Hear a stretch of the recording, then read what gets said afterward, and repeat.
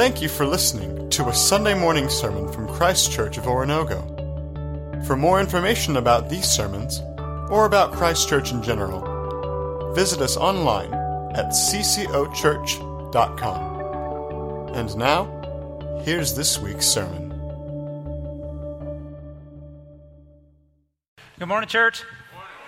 Hey, we're going to do something a little bit different this morning. I got some family business we're going to take care of. First of all, if you're visiting Christ Church, my name's Mark. I'm one of the ministers here. We're glad you're with us. This is not going to be a typical morning. In fact, I'll tell you after first hour, it's a bit intense, but hold on, it's for a reason. Last week, when you came to the building, some very rightfully so, there was no offense taken, have asked me why we didn't address what was going on in Charlottesville, Virginia. And there's several reasons, but I've prepared some thoughts, and I'm going to share those thoughts with you with the support of our eldership, because I think it's important. First of all, we don't want to be a church that's led by the front page of the Joplin Globe. No disrespect intended to the Globe, New York Times, Boston Herald, call it whatever you want. Because the Word of God addresses many things. We'd like to just share these thoughts with the church and how we address it. The outbreak of racial violence is not new in our country's history. And it's completely unacceptable no matter what era or reason it occurred. With the increasing awareness that media produces, it appears to be at the center stage of our minds all the time, increasing at great risk. The outrage it brings about and the retaliation it produces causes us to take a moment this morning and address it from a Christian worldview. And I do this with the support of our eldership. See, one of the advantages of preaching through the Bible as we are through the Gospels, Matthew, Mark, Luke, and John, and synchronizing them, is that the words of Jesus address these issues in due time. And what we want to go through as we experience through obedience what Jesus is teaching, there's no better place than for us right now in the Sermon on the Mount, where Jesus describes the ethics of kingdom people, his followers. And that is that they value each and every person. I chose to delay the statement we're making today from last week as a church leadership until this week because I wanted to be prayerful and to deal with the underlying truth rather than just the outrage or the fear and sadness of last weekend, and has become even more common since then. But let's be crystal clear. This is what's important for us to talk about today as a church. This is not a Democrat-Republican issue. It's not a conservative-liberal issue. It's not an American foreigner issue. It's not a white, black, brown, green, or blue issue. This is and always will be a heart issue that reveals our soul. I'm saddened that even in the church it's become so politicized, that hatred, disrespect, and social disdain can be based on differences and philosophical agendas. We should not and cannot encourage, ignore, or agree with any position that allows us to feel superior or to make someone else feel inferior. When we are confronted with moments privately, socially, or on a national scale, our response must be to protect the dignity of all human beings. We are to love those, every one of those. We must say no to giving ourselves or anyone in our presence the right to devalue a person for their religious beliefs, their political belief, their nationality, their gender, or their skin color. You see, the truth of the gospel is this: there is no superior race. We are all just human beings made in the image of God. There is only one superior person who's ever lived, and he came to love all mankind, all genders, all races, all ethnicities. And he did not love them in a political way, and he never discriminated. Those who use the cloak of Christianity to support acts that devalue human life must stop and immerse themselves in what Jesus actually said. You see, the good news of the kingdom is open to all men, all women, all tribes, and all tongues. The Apostle Paul wrote to a church and he said these words, 2 Corinthians 5, "All this is from God, who reconciled us to himself through Jesus and gave us, you and me, the church, the ministry of reconciliation. That God was reconciling the world to himself in Christ, not counting people's sins against them. And he has committed to us the message of reconciliation. We are therefore Christ's ambassadors, as though God were making his appeal through us." It's pretty clear. So what do we do with this? I don't live in Charlottesville, Virginia. I don't live in Boston, Massachusetts, or Chicago, Illinois, or some of these powder keg places where racial issues just seem epidemic. But I do live in the 4 states area. And so because I don't live in Virginia, we may easily dismiss ourselves and say, there's nothing for me to do. I can't solve that problem. No, you can't solve that problem, but you can be a minister of reconciliation in the community in which you live. And this is what Jesus has asked us to do. Now, you're really quiet, so let me ask you a question. Wouldn't you agree that we're to bring peace wherever we are? This is what the church is to do. So what are we supposed to do? It'd be really easy for me. And if you feel shame this morning, you don't understand our heart for this. This is just a conversation between Christians who can make a difference. We have a light in a dark world that the world needs to know is real, not just talked about on Sundays. So what can we do? Well, I was just listing some things this week. We can pray for peace. But please understand, the peace that's needed in this world will never be produced through politics. It can only come when we choose to love each person in the same way that we were loved by Jesus. We can grieve for those who have ever and are presently suffering under the hands of those who use power to protect their own interest. We can grieve and repent personally for the times each and every one of us has devalued, mocked, or mistreated another human being based on differences, ignorance, or fear. We can pray for God to work through us to fight for the disenfranchised, the suppressed, and the mistreated. We can stand and hold up those who are not given justice and speak out and act in ways that bless the broken. We must risk our own comfort. We must better our own attitudes and our own safety to defend the widow, the foreigner, the poor, and the outcast. When I was a kid, I was taught this at a very young age, and most of you were too. We used to sing red, yellow, black, and white. They are precious in his sight. Jesus loves the little children of the world. What I'd like us to do is just take a moment for each one of us in silent prayer to ask God to allow us each to know those moments that we can bring healing, peace, and justice. Let's ask God to soften our hearts first so we can actually see the brokenhearted around us and do something in a loving act in the name of Jesus to bring about real peace. Let's pray.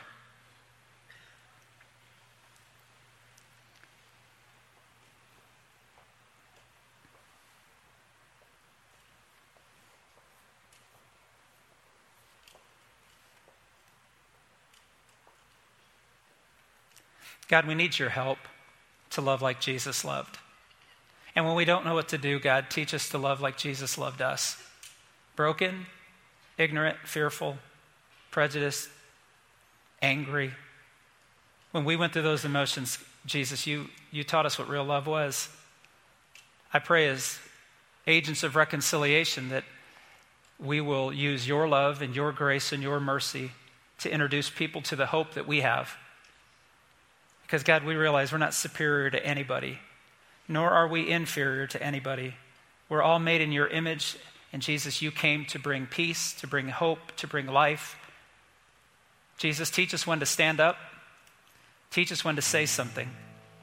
Teach us when to fall down in prayer, and teach us when to keep our mouths shut. Teach us when to stand up for the gospel and offer people the hope that changed our lives.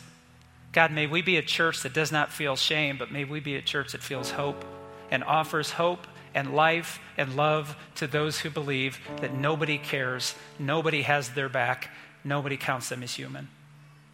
God, forgive us when we've failed. Inspire us to live lives of hope in the truth of the gospel. We pray in Jesus' name. Amen. Well, are you scared of me now? Pretty intense morning. You're all coming, I came to be encouraged, and you're yelling at me. No, we're not. It's okay. We're going to talk a little bit about what we talked about at the beginning. We really had the application part of today's text. And one of the beautiful things of preaching through the Word of God is you come across every subject matter because Jesus dealt with real life. I need you to open your Bibles to 2 passages, Matthew 7 and Luke 6. And we're going to go to Luke 6 second, but Matthew 7 we're going to open with as we continue through this section of the Gospels called the Sermon on the Mount.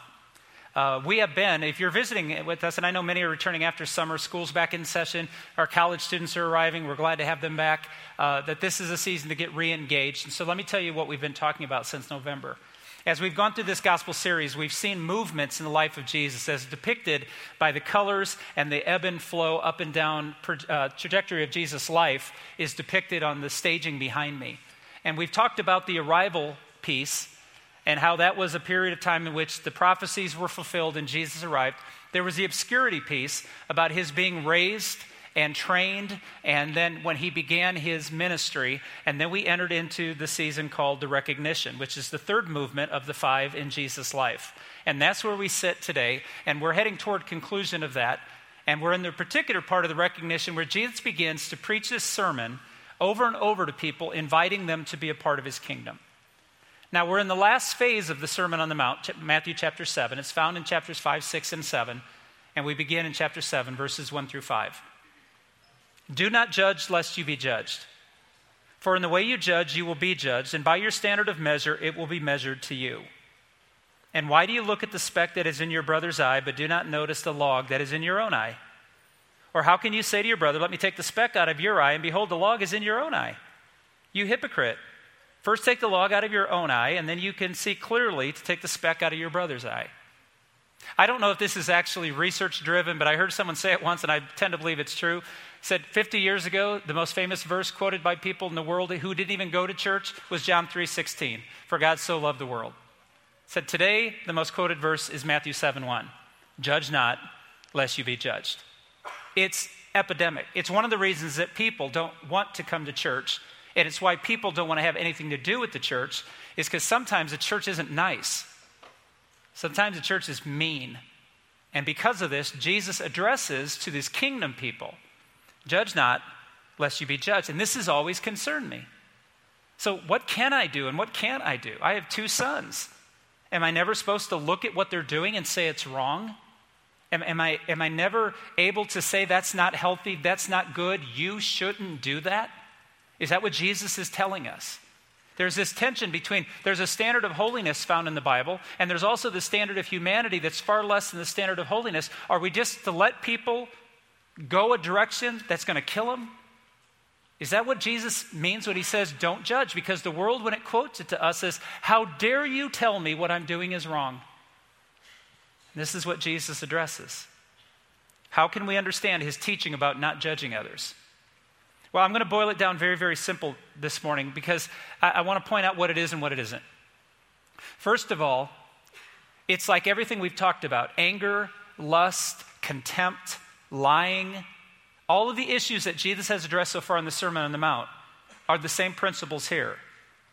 He's asking us to question, why are we doing what we're doing? And that will reveal why we shouldn't do it.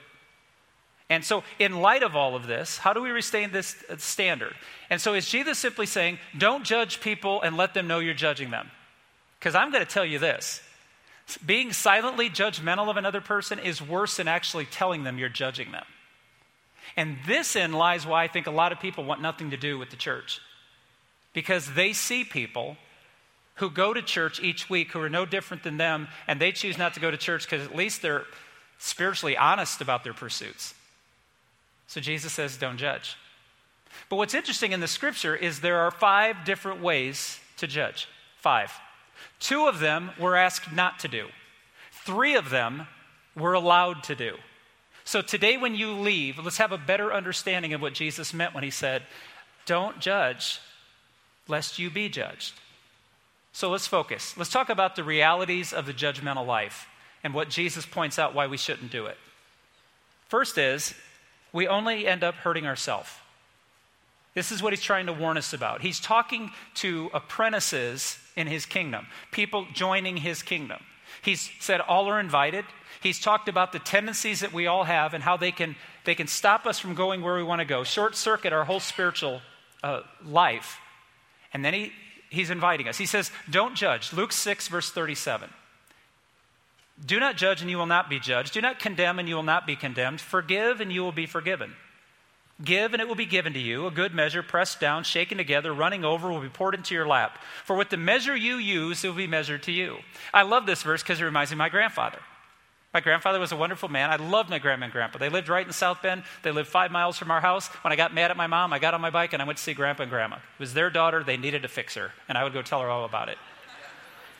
Well, I would go to their house with my mom sometimes or with our family, and my grandfather had the candy jar, which is now in my office, one of my favorite possessions.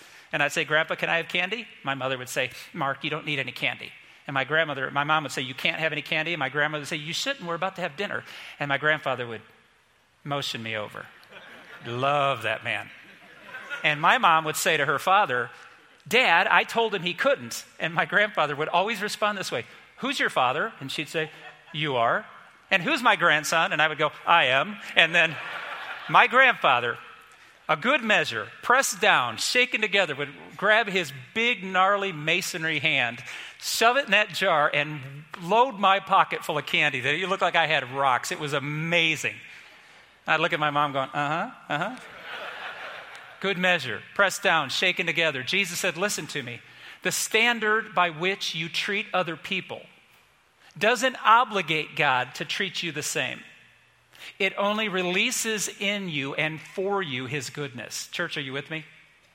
He's not saying if you do the right thing, God will give you a special reward. No, God wants to reward you, so let him. Do God thing, not your thing.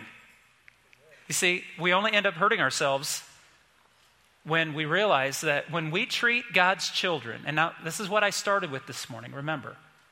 The reason we opened with it was to set the tone that every single person, whether they're good or bad, religious or not religious, is made in the image of God and has value. Every single one of us. So when we treat someone as different, we not only harm them, we harm ourselves because it hurts our relationship with God. Now, let's just be square and honest today since it's an intense morning. If you're cool with not being good with God and just receiving his blessings, you're no different than the Pharisees and the scribes, and this is what Jesus was addressing. If doing the right thing for the wrong reason is all you're after, if wanting the blessings of God without a relationship with God is what you're after, you're no different than the scribes and Pharisees. And this is what Jesus is telling us. Unless our righteousness surpasses that, we're not a part of the kingdom. We only end up hurting ourselves. Secondly, we actually know less than we know. It's one of the reasons we're asked not to judge people, because we really don't always know what we think we know.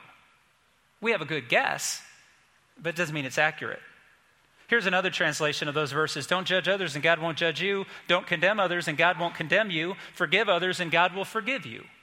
One of the reasons I use that particular translation is it actually identifies the two words that Jesus uses here, judge and condemn. These are the two we're not allowed to do. To judge means to come to a conclusion about someone's motives. It's to judge their heart. Jesus said, you don't even have the beginning clue how to do that well. You don't know their heart. So don't do that because you're inaccurate. Now, sometimes we know people really well and we're really like 98% accurate, aren't we, wives? Yeah. Okay, so you're with me. But it doesn't mean we're totally accurate. We don't always understand. So he says don't. Don't judge a person's motives. Don't judge their soul. Second, condemn. Don't condemn, which means to lay on a damning subject. To say to them that that person is already lost, already gone. They're too far gone to even understand Jesus or accept him. Jesus said, don't do that. Don't judge someone's heart and don't judge their eternal destination. Those are the two things that are reserved for Jesus. I'm going to say it here and I'll say it at the end. And the reason we don't do it is because in his lifetime here on earth, Jesus didn't do those and he had the right to. Are you with me? If he chose not to do what was his right to do, then you and I certainly should not do what's not our right to do.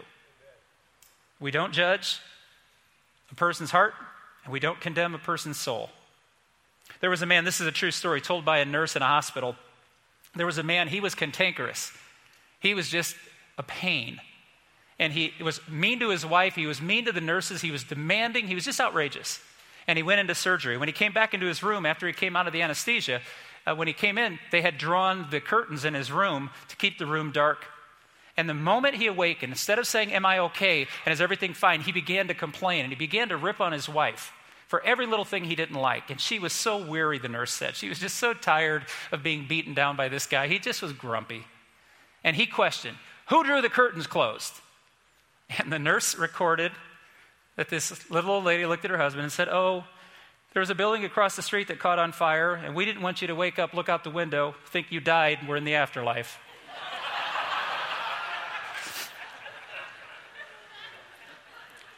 I'm glad you laughed. First service judged me. Okay. You see, it's an easy thing. Think with me. It's an easy thing to see the path a person's on and conclude where it's going to end up, right? It's okay. Let's just admit that. You can see someone who's destroying their life and realize this isn't going to work out. I say this to Braden all the time, our youngest. I love that kid. But I'm like, B, you're so much like me. It didn't work out for me. It's not going to work out for you. He doesn't understand it till he tries it himself. I was the same way. It's easy to see a path a person's on and realize this isn't going to end well. That's not what Jesus is talking about. What he's saying is to give up on them. Because let's be honest, didn't our path head us in the same direction and we were saved from it anyway? So to quit on a person because where they're headed isn't going to work out is not what Jesus did with us. Why should we do it with someone else? Next, no one is valued when we choose to judge. What we've been talking about now for weeks is that the kingdom ethic is to value every single person, whether we agree with them or not, but find the value in who they are and search for the value. Show them their value. Verse 39, can one blind person lead another blind person? Won't they both fall into the ditch? What he's pointing out is, if you can't see how God saved you and showed you mercy and grace when he should have showed you just a judgment and condemnation, you'll never offer it to anybody else. Or as one preacher said very clearly, you and I cannot see clearly how to assist our brother and sister if we don't see them as a brother and sister. We see them as someone who deserves this. But if they deserve to go to hell, then don't we? Because what saved us was not that we're better than anybody. What saves us is that Jesus was better than everything. And he offered us that hope. You see, our hearts will not condemn those we love, and we do not love those things we condemn. See, F.B. Myers, a preacher, said, when you see someone in sin, you have to realize three things you don't know. Number one, you don't know how hard they're trying not to. Number two, you don't know the influences that are on them right now that have broken them. And number three, you don't know what you would have done under the same circumstances. So that's pretty humbling, isn't it? We don't know the motives of their heart. We have no right to conclude their final destination. Those are reserved for Jesus alone. And the reason Jesus asks us not to do this is because our hearts are exposed. When we judge and when we condemn and when we won't forgive, we're revealing a heart that's not of the kingdom. Look at verses 41 through 45 with me. You can see the speck in your friend's eye, but you don't notice the log in your own eye. Now, listen, what's funny about this is a form of humor that doesn't always translate to the Western mind. But in Jesus' day, the crowd would have been chuckling. It's ridiculous to think of a man who has a tiny speck in his eye being helped by a guy who's got an entire tree branch over his face. It's so ridiculous that the crowd would chuckle. He said, how can you say, my friend, let me take the speck out of your eye when you don't see the log in your own eye? You show off. First get the log out of your own eye, then you can see how to take the speck out of your friend's eye. He says, if you're pointing out the weakness in another brother, but you don't really care about him, all you're doing is pointing out the weakness, and they probably don't even need to know that because they probably already know it. A good tree cannot produce bad fruit, and a bad tree cannot produce good fruit. You can tell what a tree is like by the fruit it produces. You cannot pick figs or grapes from thorn bushes. Good people do good things because of the good in their hearts. This is the point. Bad people do bad things because of the evil in their hearts. Your words show what's in your heart. He said, I'm telling you not to judge because when you judge, you don't love. See, I have 5 trees in my front lawn. I know because I cut and weed eat around them every week. I have 5 trees. Now, just on a straight level, looking out on my yard, standing in my driveway, looking at the whole 20 feet I own and all the world, I can tell you I have 5 trees. But by paying a little more attention, I can tell you this. I have 4 trees that are alive and 1 tree that's dead. I don't know much about plants and trees and all those things. But when I look up at one tree and it has no leaves on it and all the leaves are brown and nasty and already on the ground in August, and I see all my other trees are green and producing beautiful leaves, and they're blowing the wind and they're gorgeous. And when the wind and rain comes, it doesn't even knock them off those trees. You slam a door in my house and 5 leaves fall off the dead guy. I'm not very smart, but I know that tree's dead. Why do I know it? Because when I look above to its fruit, it's producing nothing. So I got to find a dude with a chainsaw.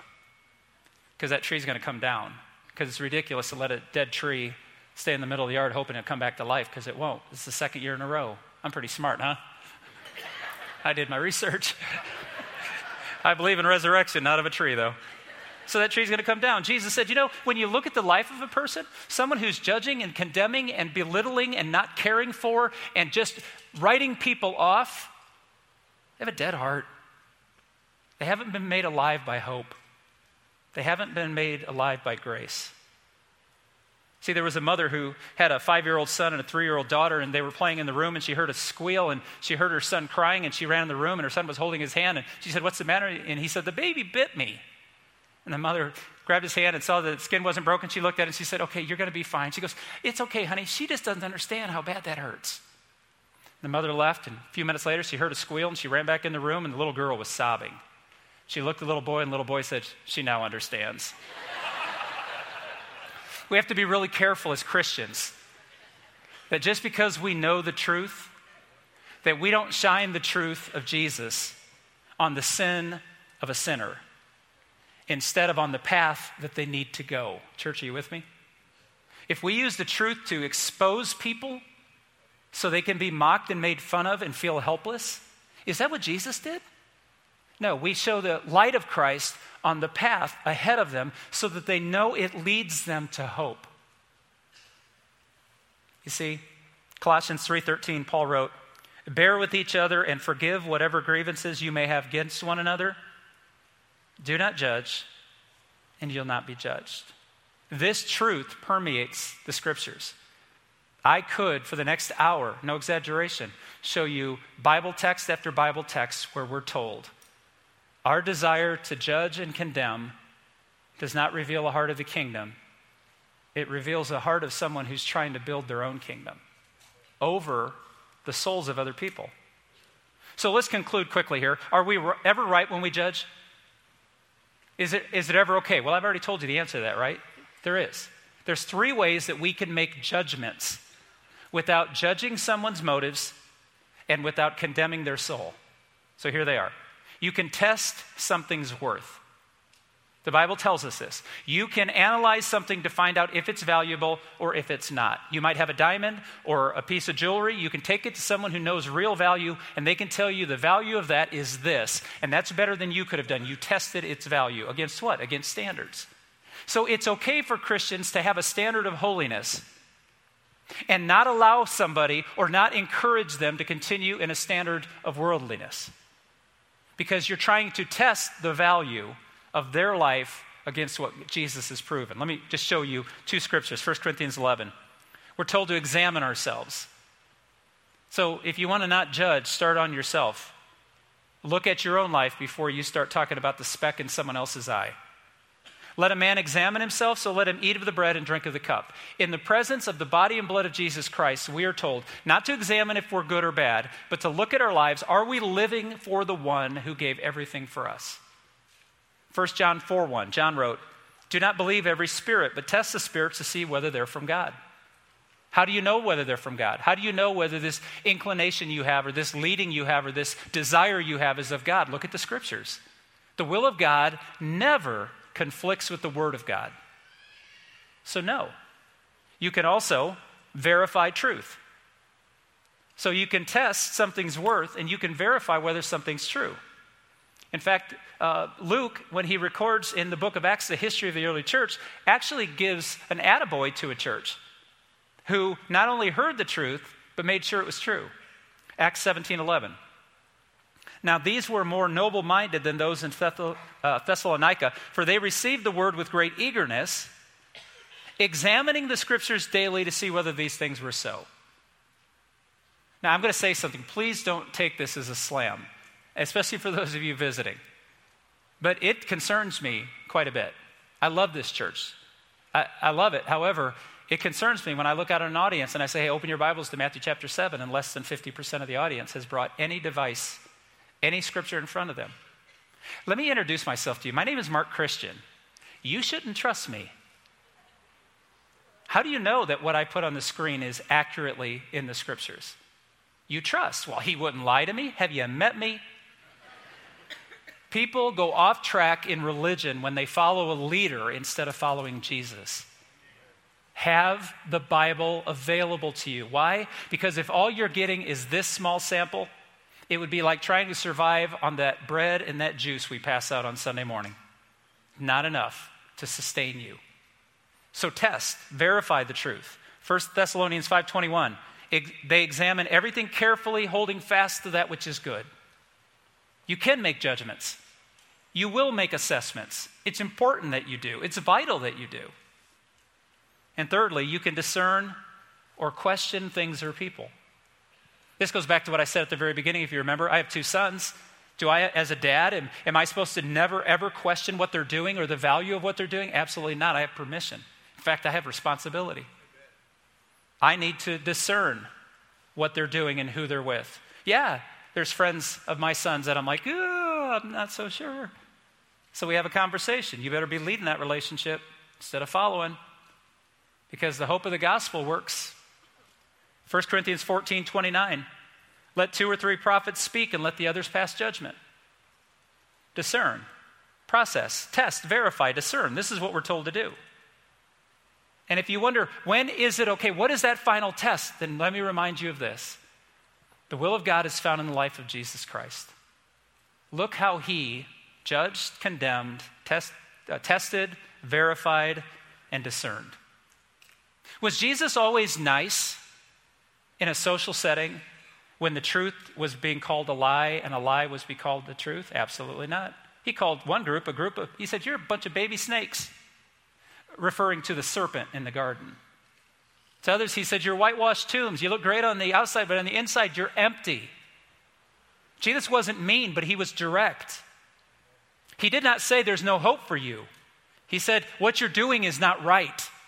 So how do we balance out standing up for the standard of Christ and loving our neighbor? We do it the same way Jesus did it. Study his life, act like he acted, apprentice under him, and you'll find the balance. You see, our hearts will not condemn those we love, and we do not love those we condemn. I'd like to close this morning with Galatians chapter 6, verses 1 and 2. My friends, you are spiritual. He's talking to the church. So if someone is trapped in sin, I love that. One of the reasons I love the Contemporary English Version as a readable Bible is it captures the essence. It said trapped in sin. No, he doesn't call them sinners. It said they're trapped in sin. Even if they're willingly trapped in it, they're trapped. You should gently lead that person back to the right path. You obey the law of Christ when you offer each other a helping hand. So what does this all mean? Well, we open with this big, intense political statement, right? We talk about the unity of the Lord's Supper and the unity of our giving to people who have a need. And I come out here and I tell you, listen, there's some things that we do that we're not asked to do, and there's some things we can do that will be helpful, not hurtful. So how do we test and verify and discern that encourages hearts? We do it the same way Jesus did it for us, by offering us a reason to change. Now listen, I don't know, I've never met anybody in my entire life. Introduce yourself to me, please, if you want to. But I've never met a single person who came to Jesus because someone got up in their face and said, turn or burn. I know a bunch of you came to church because of that, but you didn't come to Jesus. But Jesus didn't do that to us, did he? Jesus didn't say, you better obey or I'm going to smoke you. Jesus said, I love you. Let me love you. I forgive you. Let me forgive you. I took your punishment. Let me take your punishment. That's an easy guy to follow, isn't it? You see, here's the standard of the day. Judge not, because you were not judged. You were restored. Let's stand together.